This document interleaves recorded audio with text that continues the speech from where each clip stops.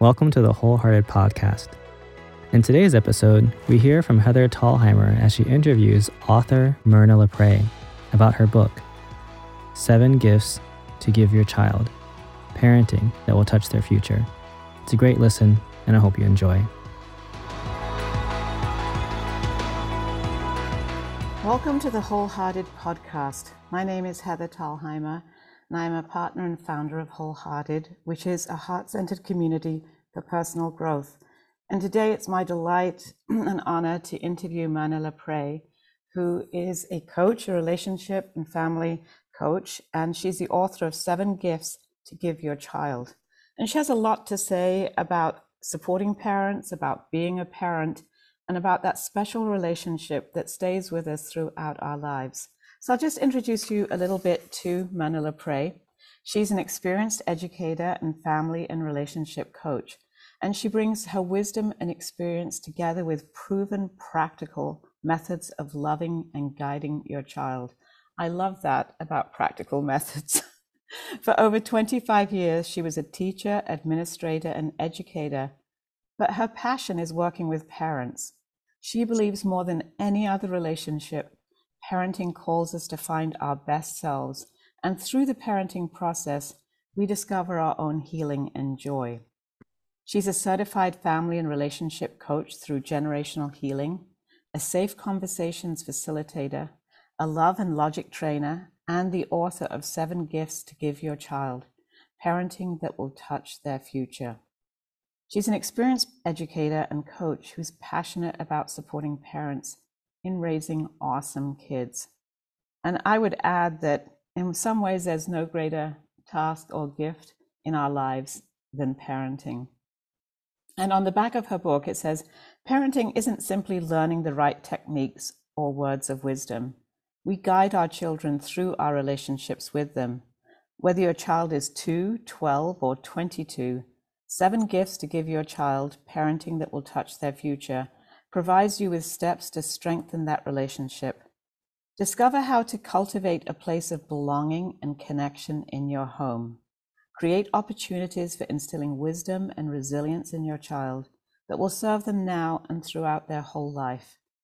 Help them find the joy of accountability and give them the gift of experiences that support their self-sufficiency. It's amazing.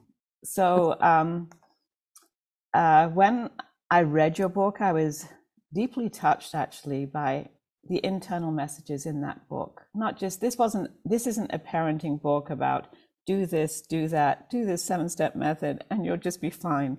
But it's exploring the relationship between parent and child. And that's what moved me deeply as I was reading, but also as I reflected back on my own childhood and my journey as a parent. But I'd love to ask you, what encouraged you to write this book, Myrna? Because if I think of myself as a parent, I hope I did a fairly good job, but it takes an extra, stretch of courage to become someone who supports and encourages others. So how did you get into this, Myrna? What made you want to become a parent educator?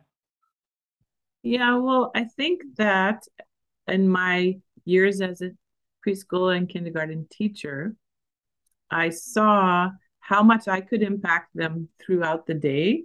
But really, what can change kids' lives is, their family, their parents, and that relationship. And so about 7 years ago now, my husband and I moved from California to Georgia for his work.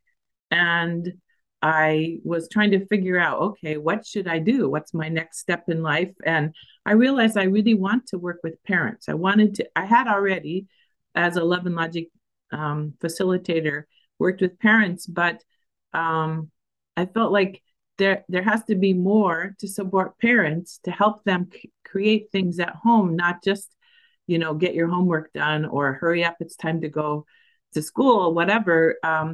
And then I discovered when I lived in Georgia, I didn't know any parents. So, I had to start, I went back to teaching for a couple of years. And then I started a blog and I did some education programs with the encouragement of our greater church community to support parents. And then I realized that in order to educate other people, I have to continue growing. So it was part of my own growth and healing journey and reconnecting to, in some ways, to my adult children, as well as working with parents. And then it kind of led me to uh, become a relationship and family coach. And I'm still learning and growing, I guess. It's, we're never done with that, right? And now Absolutely. I have a 3.5-year-old granddaughter, which was ultimately the reason to move back to California, where I live now. And so impacting, her life and when I relate to her. Wow. Well, I'm glad that you took this journey, and I totally agree with you that in parenting we grow, as in any relationship, and it's a beautiful thing. Mm-hmm. At the beginning of your book in chapter 1, and by the way, the introduction is wonderful. I was like eating it up, and it's such a great introduction to the book. But in The Gift of Belonging, which is chapter 1, it opens with a quote that just kind of like struck me, and I shared it with others right away. And it says, every day in 100 small ways, our children ask, do you hear me? Do you see me? Do I matter? Their behavior often reflects our response. And that's by L.R. Knost.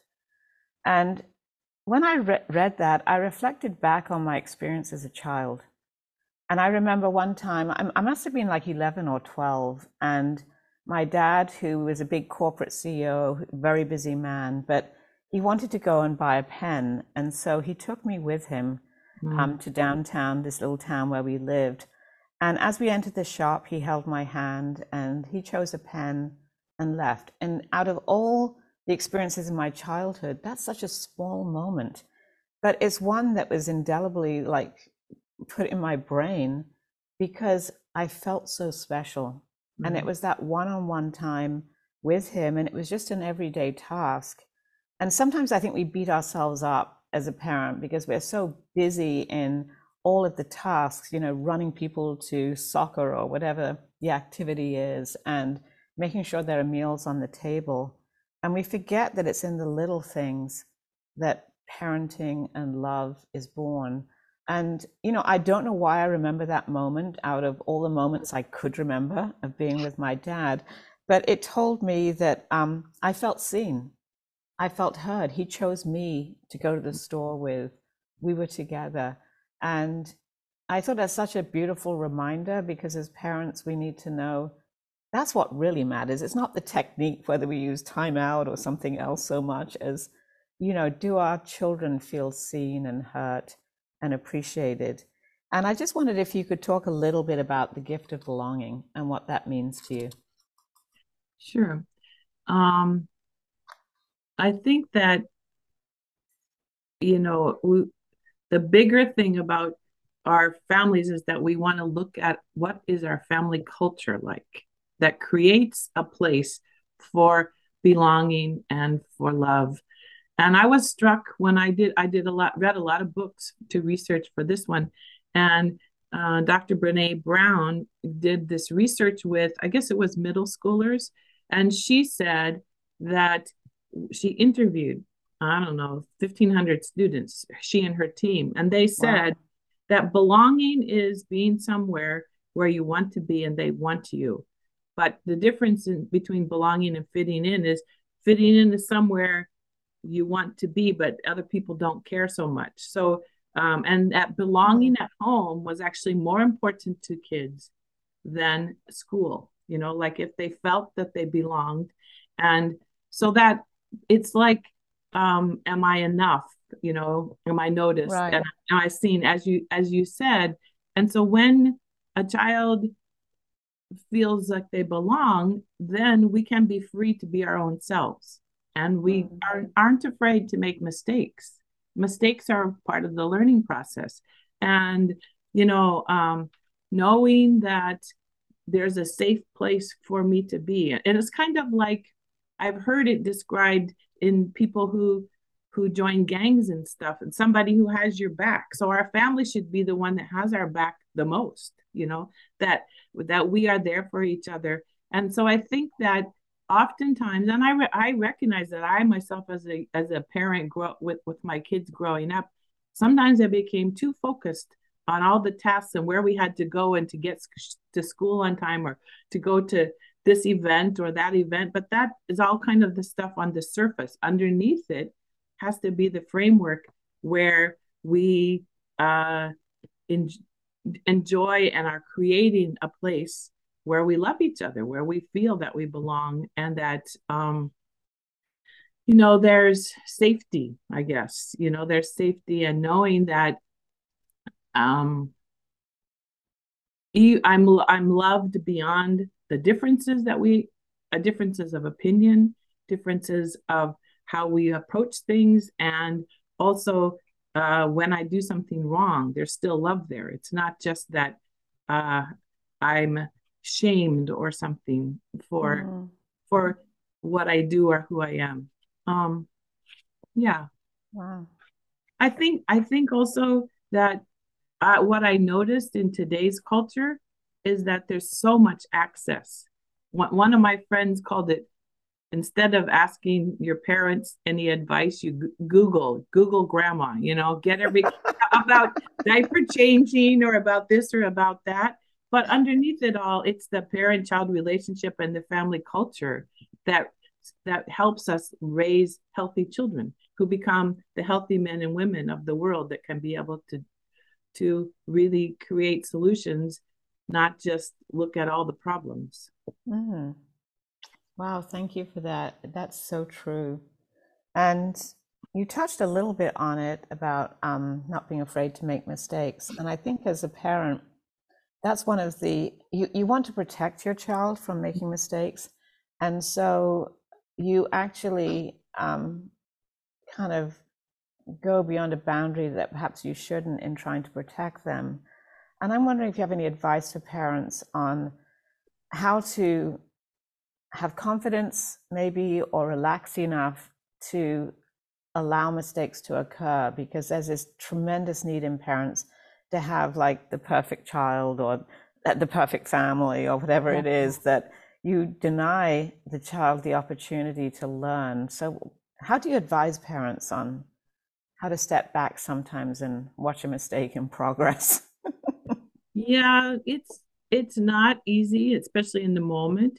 But I do think that in order to do that, we have to examine our own feelings and beliefs around how we show up in the world, and how we were parented even sometimes. And we have to let go of some of the things that are baggage and get in the way. But I think it's we get our children as babies and we grow with them. So I think it's learning to have the awareness that this isn't about me. This is about my child and what's needed here. So trying to step back and recognize that at the stage, say for instance, if my child is just learning to walk, I can't follow them out around everywhere and prevent them from ever falling down. I have to let them try. I have to let them make the efforts. And I have 3 sons, and I have this. When I was a kid, I was pushed off of a high dive and I fell into the cement. So I have this fear of heights. Yeah. But my kids didn't have that fear. So I had to constantly just bite my lips so I wouldn't say anything, clench my mouth shut, and let them explore. And we found, I talk about it in the book, we found this amazing adventure playground where it was kind of like a big lot. It had a zip line and kids could check out hammers and nails and they could build things. And so I think giving them freedom within safety sometimes is what we need to do. Also, the chapter 3 on the gift of resilience, there's so much research done about how we need to let kids fail in small things. So, and with the attitude that's part of the learning process. Asking as a parent, okay, well, what could you have done differently, or what would you do differently next time? And I think it starts with awareness, first of all, that's why one of the reasons the subtitle of my book is Parenting That Will Touch Their Future, because we have to imagine what kind of child we're raising, not just in this moment, but we want them to have all the possibilities of what they're becoming. Also, I use that. In chapter 3, I use that example of the man who was watching the butterfly struggle, and he snipped the chrysalis to let it, because he thought it was exhausted. But what happened was that the butterfly's body ended up crumpled and never flew, because the process of coming out of the chrysalis forces the fluid through the body. So in the same way, if we over help our children, we are actually crippling them. We're not giving them the chance to try. And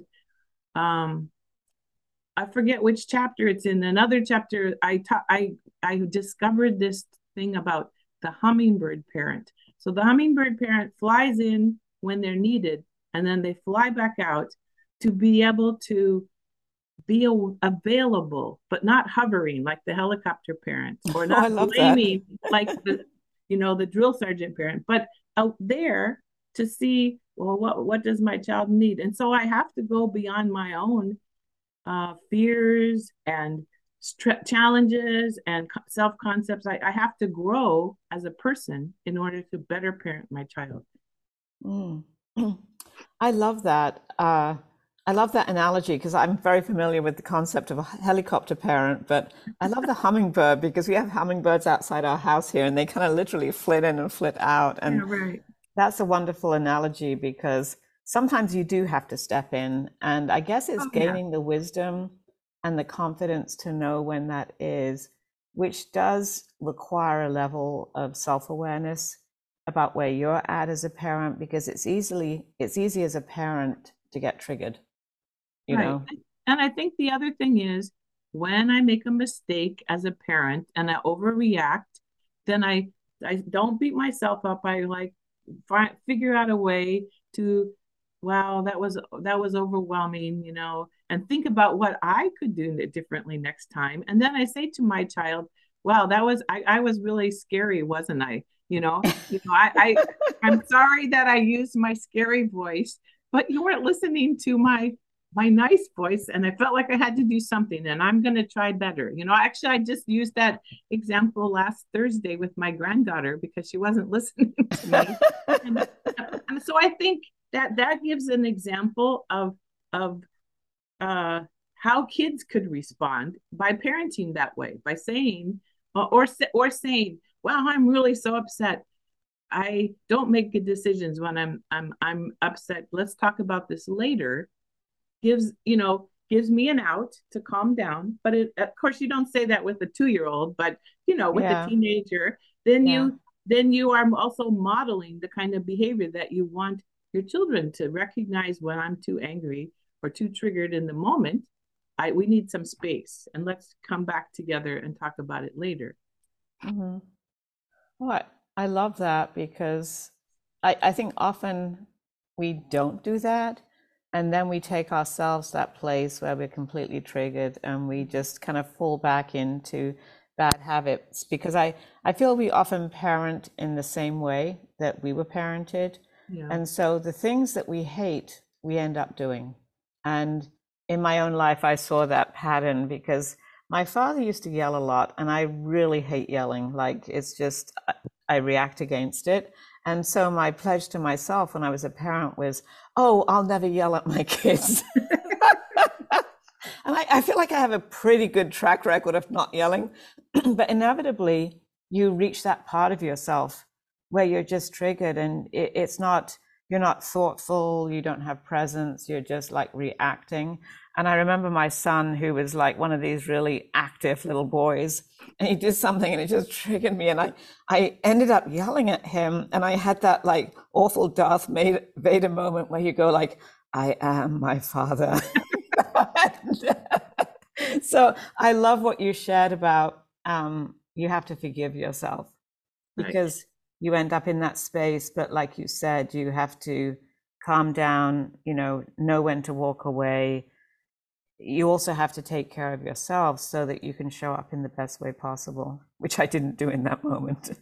Well, I think that's also the value of friends, that you can call somebody else and talk to an adult and say, wow, I really lost it with my kid. So first of all, I'm being honest about my behavior, but then I'm reaching out for support or having a small group of parents. I remember when my kids were before school, maybe we used to meet in a park as parents and as mothers and talk to each other, and then the kids could play and we could supervise them visually. So I think that that's another way of like getting beyond the thing that triggers us, or getting, not just beating ourselves up about it, but finding the support that we need. I mean, maybe that comes from a spouse, but I think it's good to have other parents to talk to. I would agree with that. And also to find those parents, those friends with whom you can be honest, because we tend not to be honest with everybody, but you need that person that it's a safe space for you to be able to say, hey, I lost it. It was like, I was not my best self today. And, you can be encouraged, as it were. Yeah. I love your definition in the book of love. It's not, of course, a comprehensive definition, but you emphasize that love is presence. And, I think many times we think about love as an airy-fairy thing, and it's like, well, what is love anyway?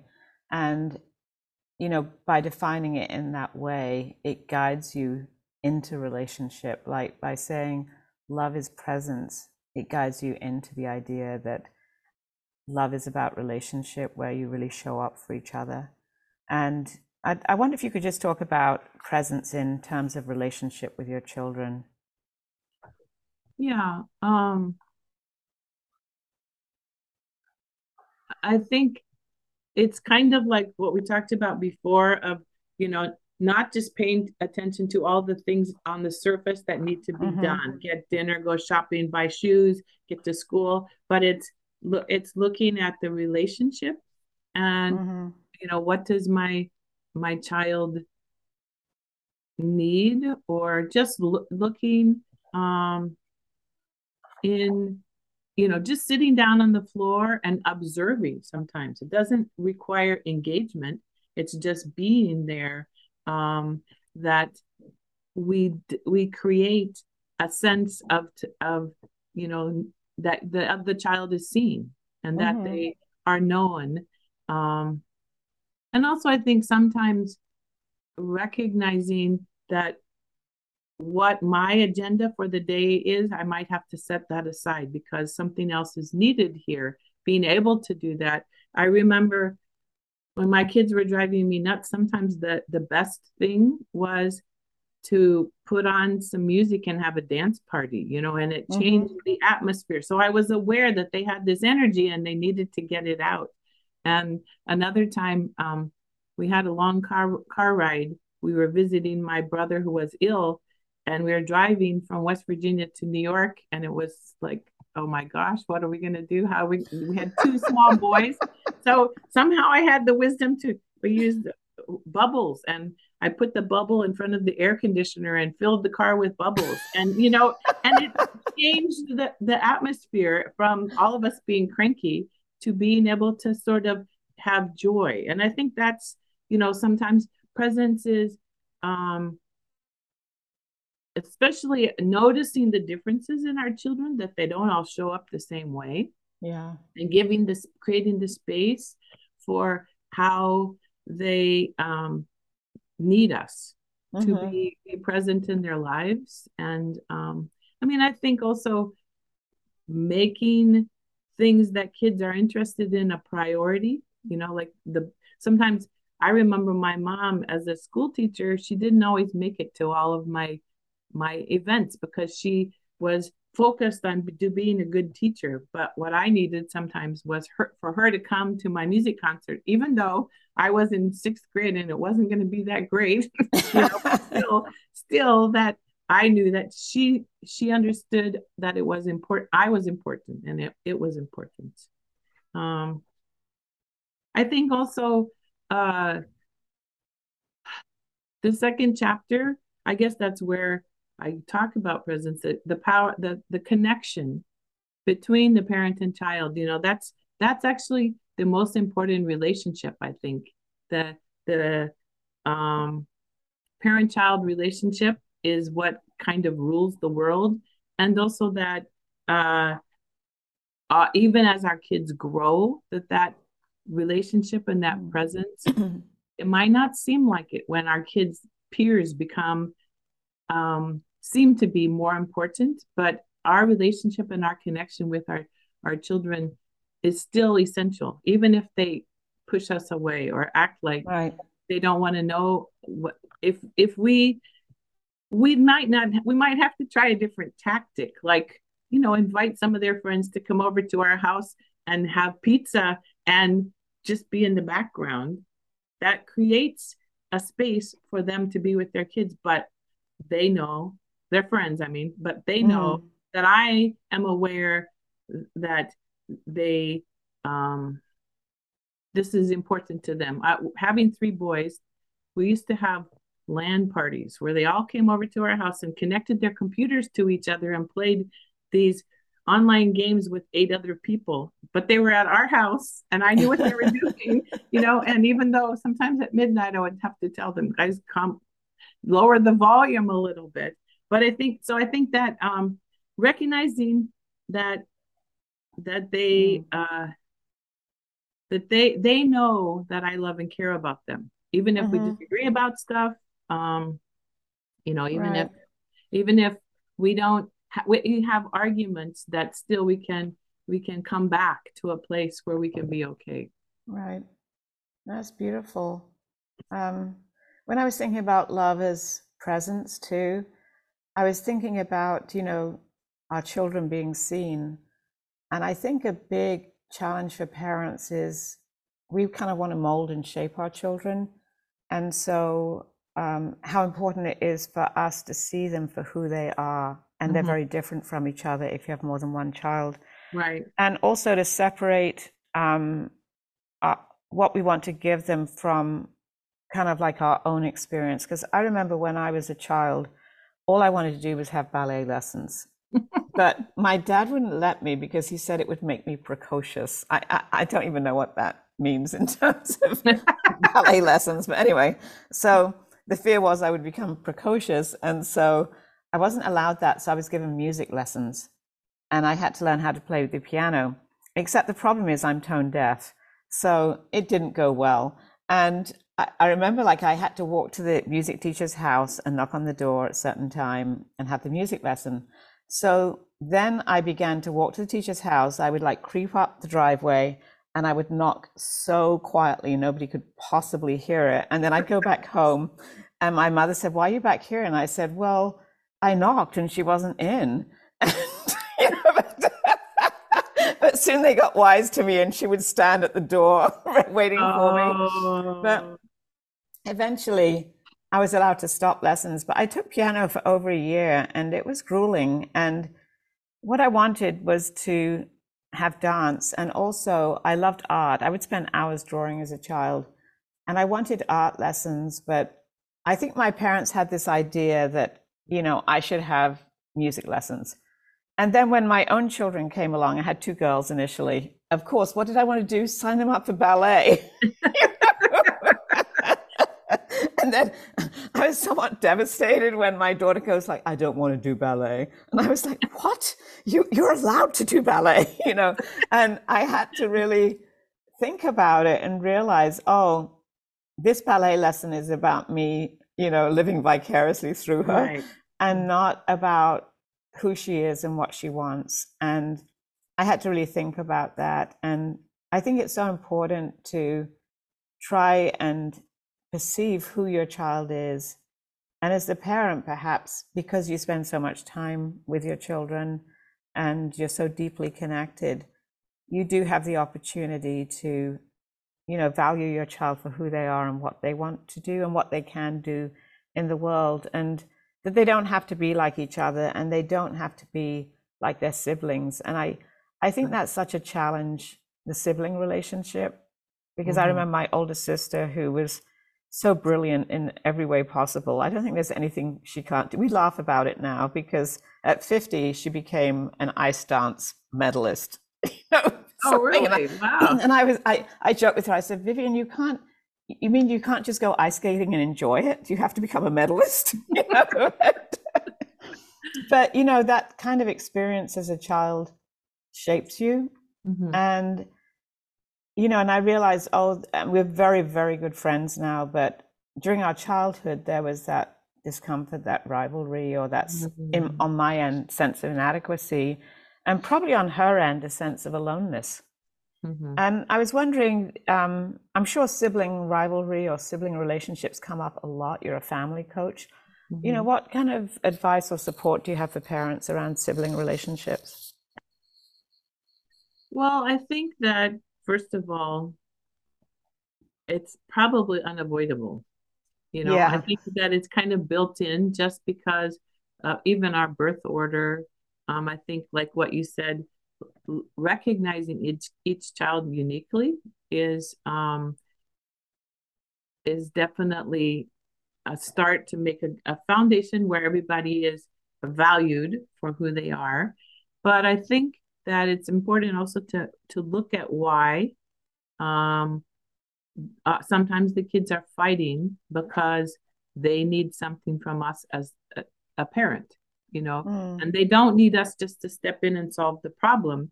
Maybe they need some kind of love, attention, reassurance individually, and they're not feeling loved or seen or heard or whatever. So they're, trying to argue about that with their sibling. Sometimes siblings actually do things that on purpose tease each other, and so I think that's important to recognize if that's happening, and to talk about it, like to not make it like somebody's fault. Like oftentimes the one who yells the loudest, the other one gets in trouble, but sometimes that's not the whole picture. So I think as parents, we have to be careful to not just swoop in and punish one person. I think also like one of the tools that I recommended in the first chapter is family meetings. And having family meetings, first of all, creates a sense that we're here as a family, but it can also be a place to talk about issues. I've noticed this happens in our family, and I wonder if we can, that's, of course, you have to have kids who are verbal, kids who are, elementary, and, talking about how, not just what they're fighting about, but how do they feel about each other, and how can they work on their relationship as, with each other. Also, I think it's important sometimes to just say, okay, I think you guys need a break, and send them to 2 different places to calm down before we talk about it, because otherwise we're just getting the whatever happened at the last 5 minutes, But I think also as parents, we have to look at what kind of way we solve problems, what we model in front of our children, like if the children only see that sometimes we have an argument and they don't see a resolution because we do that behind closed doors, then they don't have the whole picture. So I think, talking even about ourselves, like yesterday, your dad and I had an argument about this, but later we talked about it, and this is what our resolution was, our solution, how we worked it out. So I think all of those things are pieces of the puzzle. I think also learning for kids to learn how to respect that each of them is different, like do, even in a family meeting, talk about the things that we appreciate. So say for instance, one kid, my oldest son Daniel, everybody says some kind of thing they appreciate about him. And then the next one, David, and everybody says something that they appreciate about them, and recognizing that we don't have to be the same. Right. We don't have to all show up the same way. We don't have to, this annoying behavior that he has really drives me nuts. Okay, well, could you move away? Go someplace else?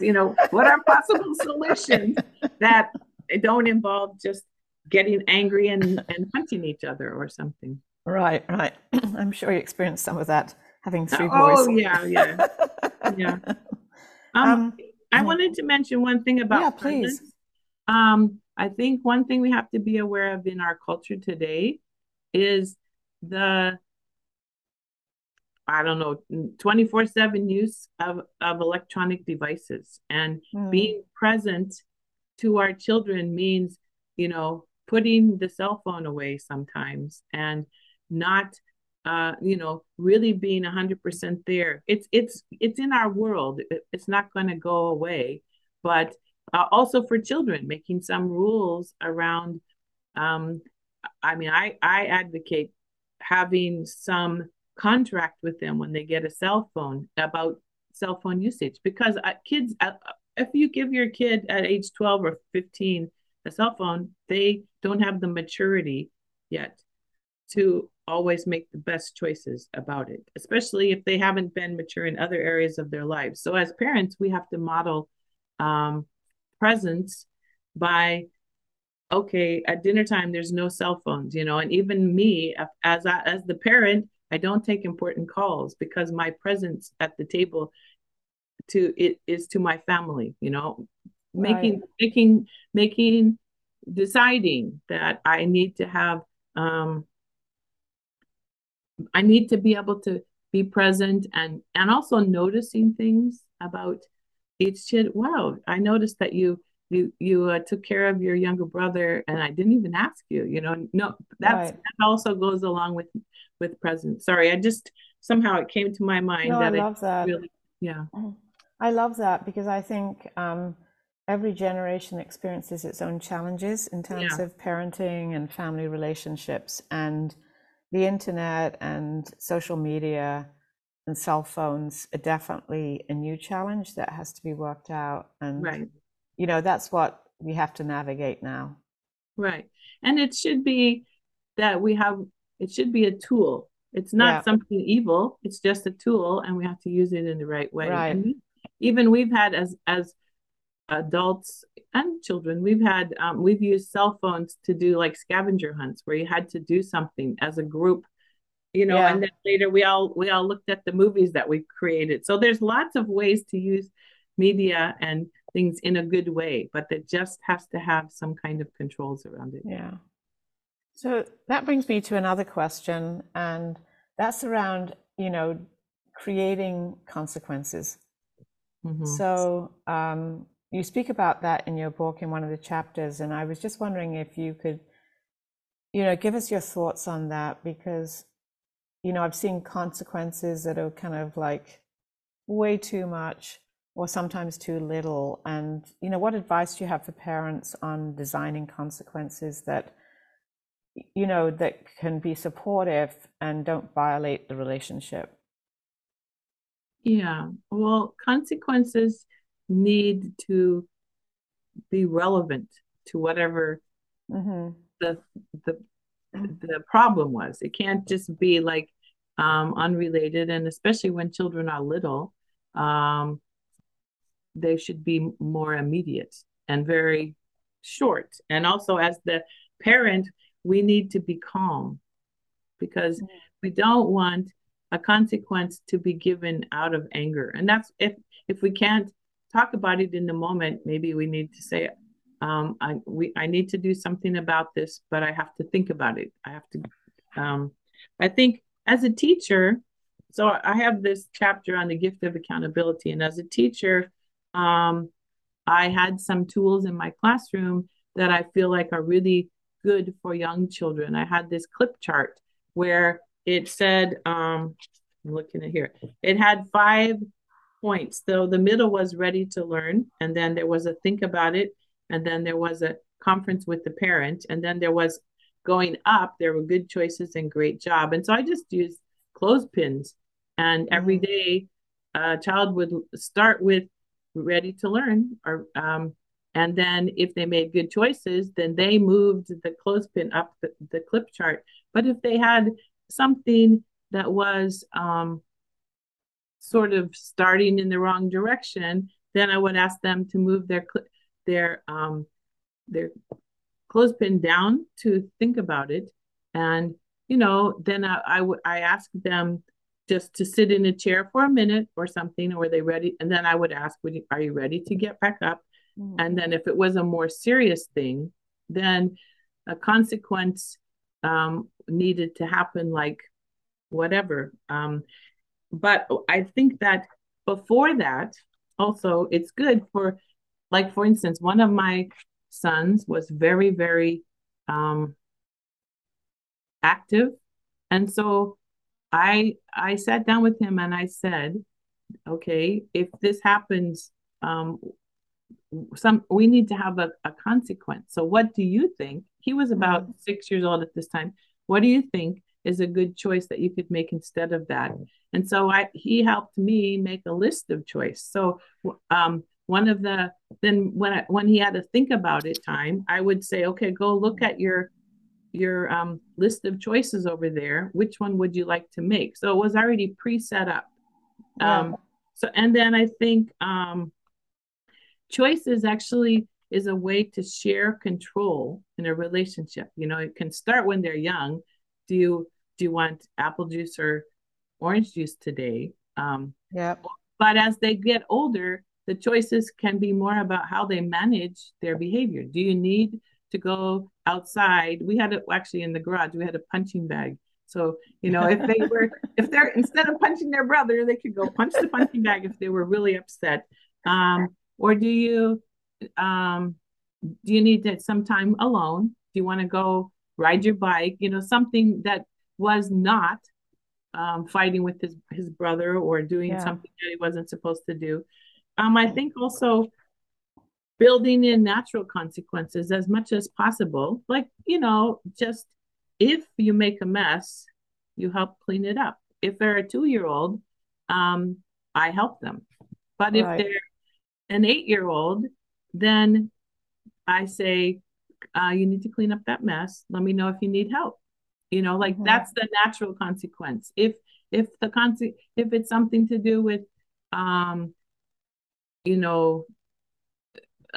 between siblings, if there is some agreed upon thing, then, I think even I don't know if I did this, but even with siblings, you can say, okay, if you guys have something you can't solve, you have to go to 2 separate parts of the house. And when you're ready, then you talk about it. So that's already set up ahead of time.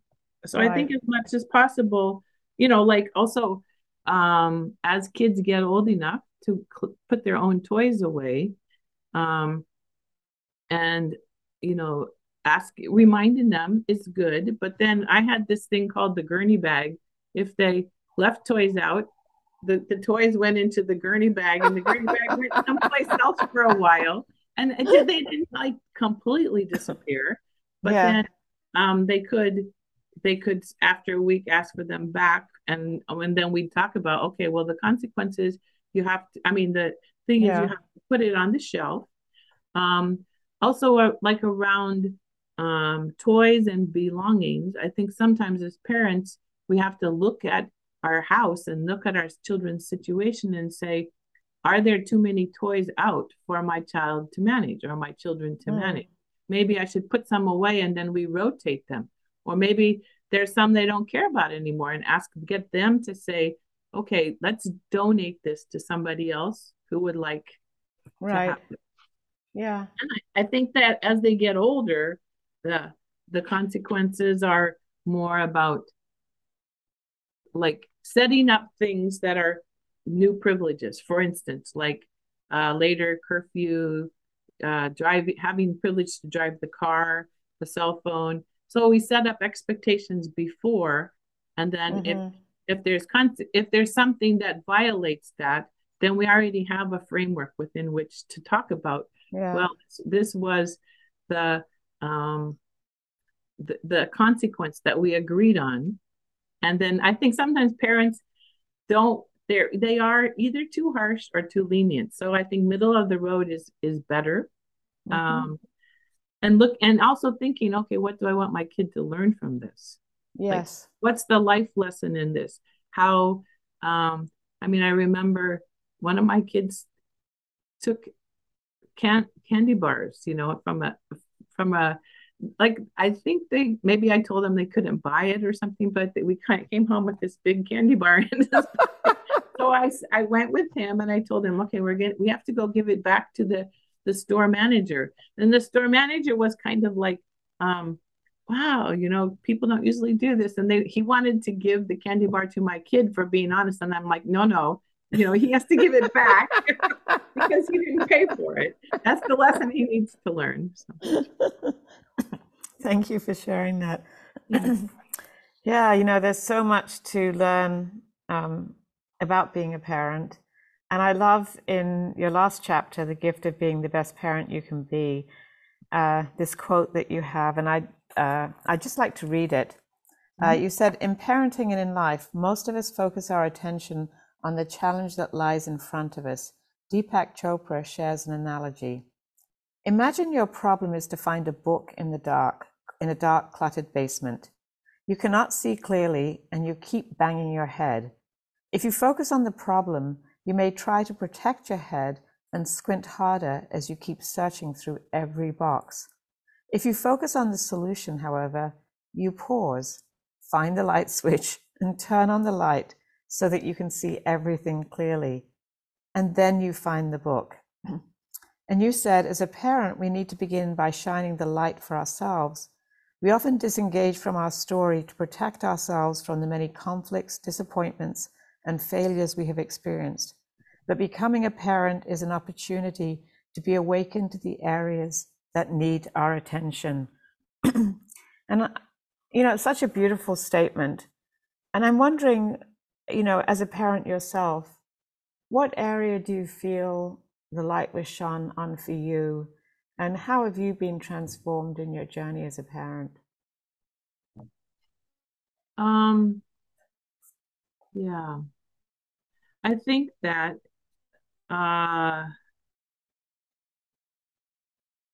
one of the things was to learn that I am worthy as I am. Even with all my faults and mistakes, I think I grew up, even though I had moments of really great experiences in my family, I don't feel like I really experienced the belonging and the connection that I needed. So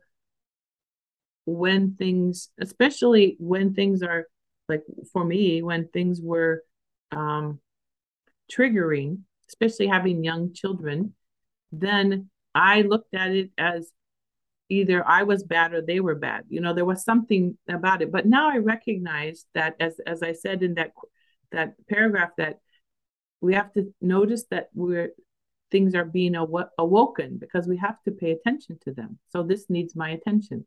So I'm learning to be grateful for things that come up, that triggers that come up, because that means that there's something there that needs to be paid attention. I need to pay attention to, and that needs to heal.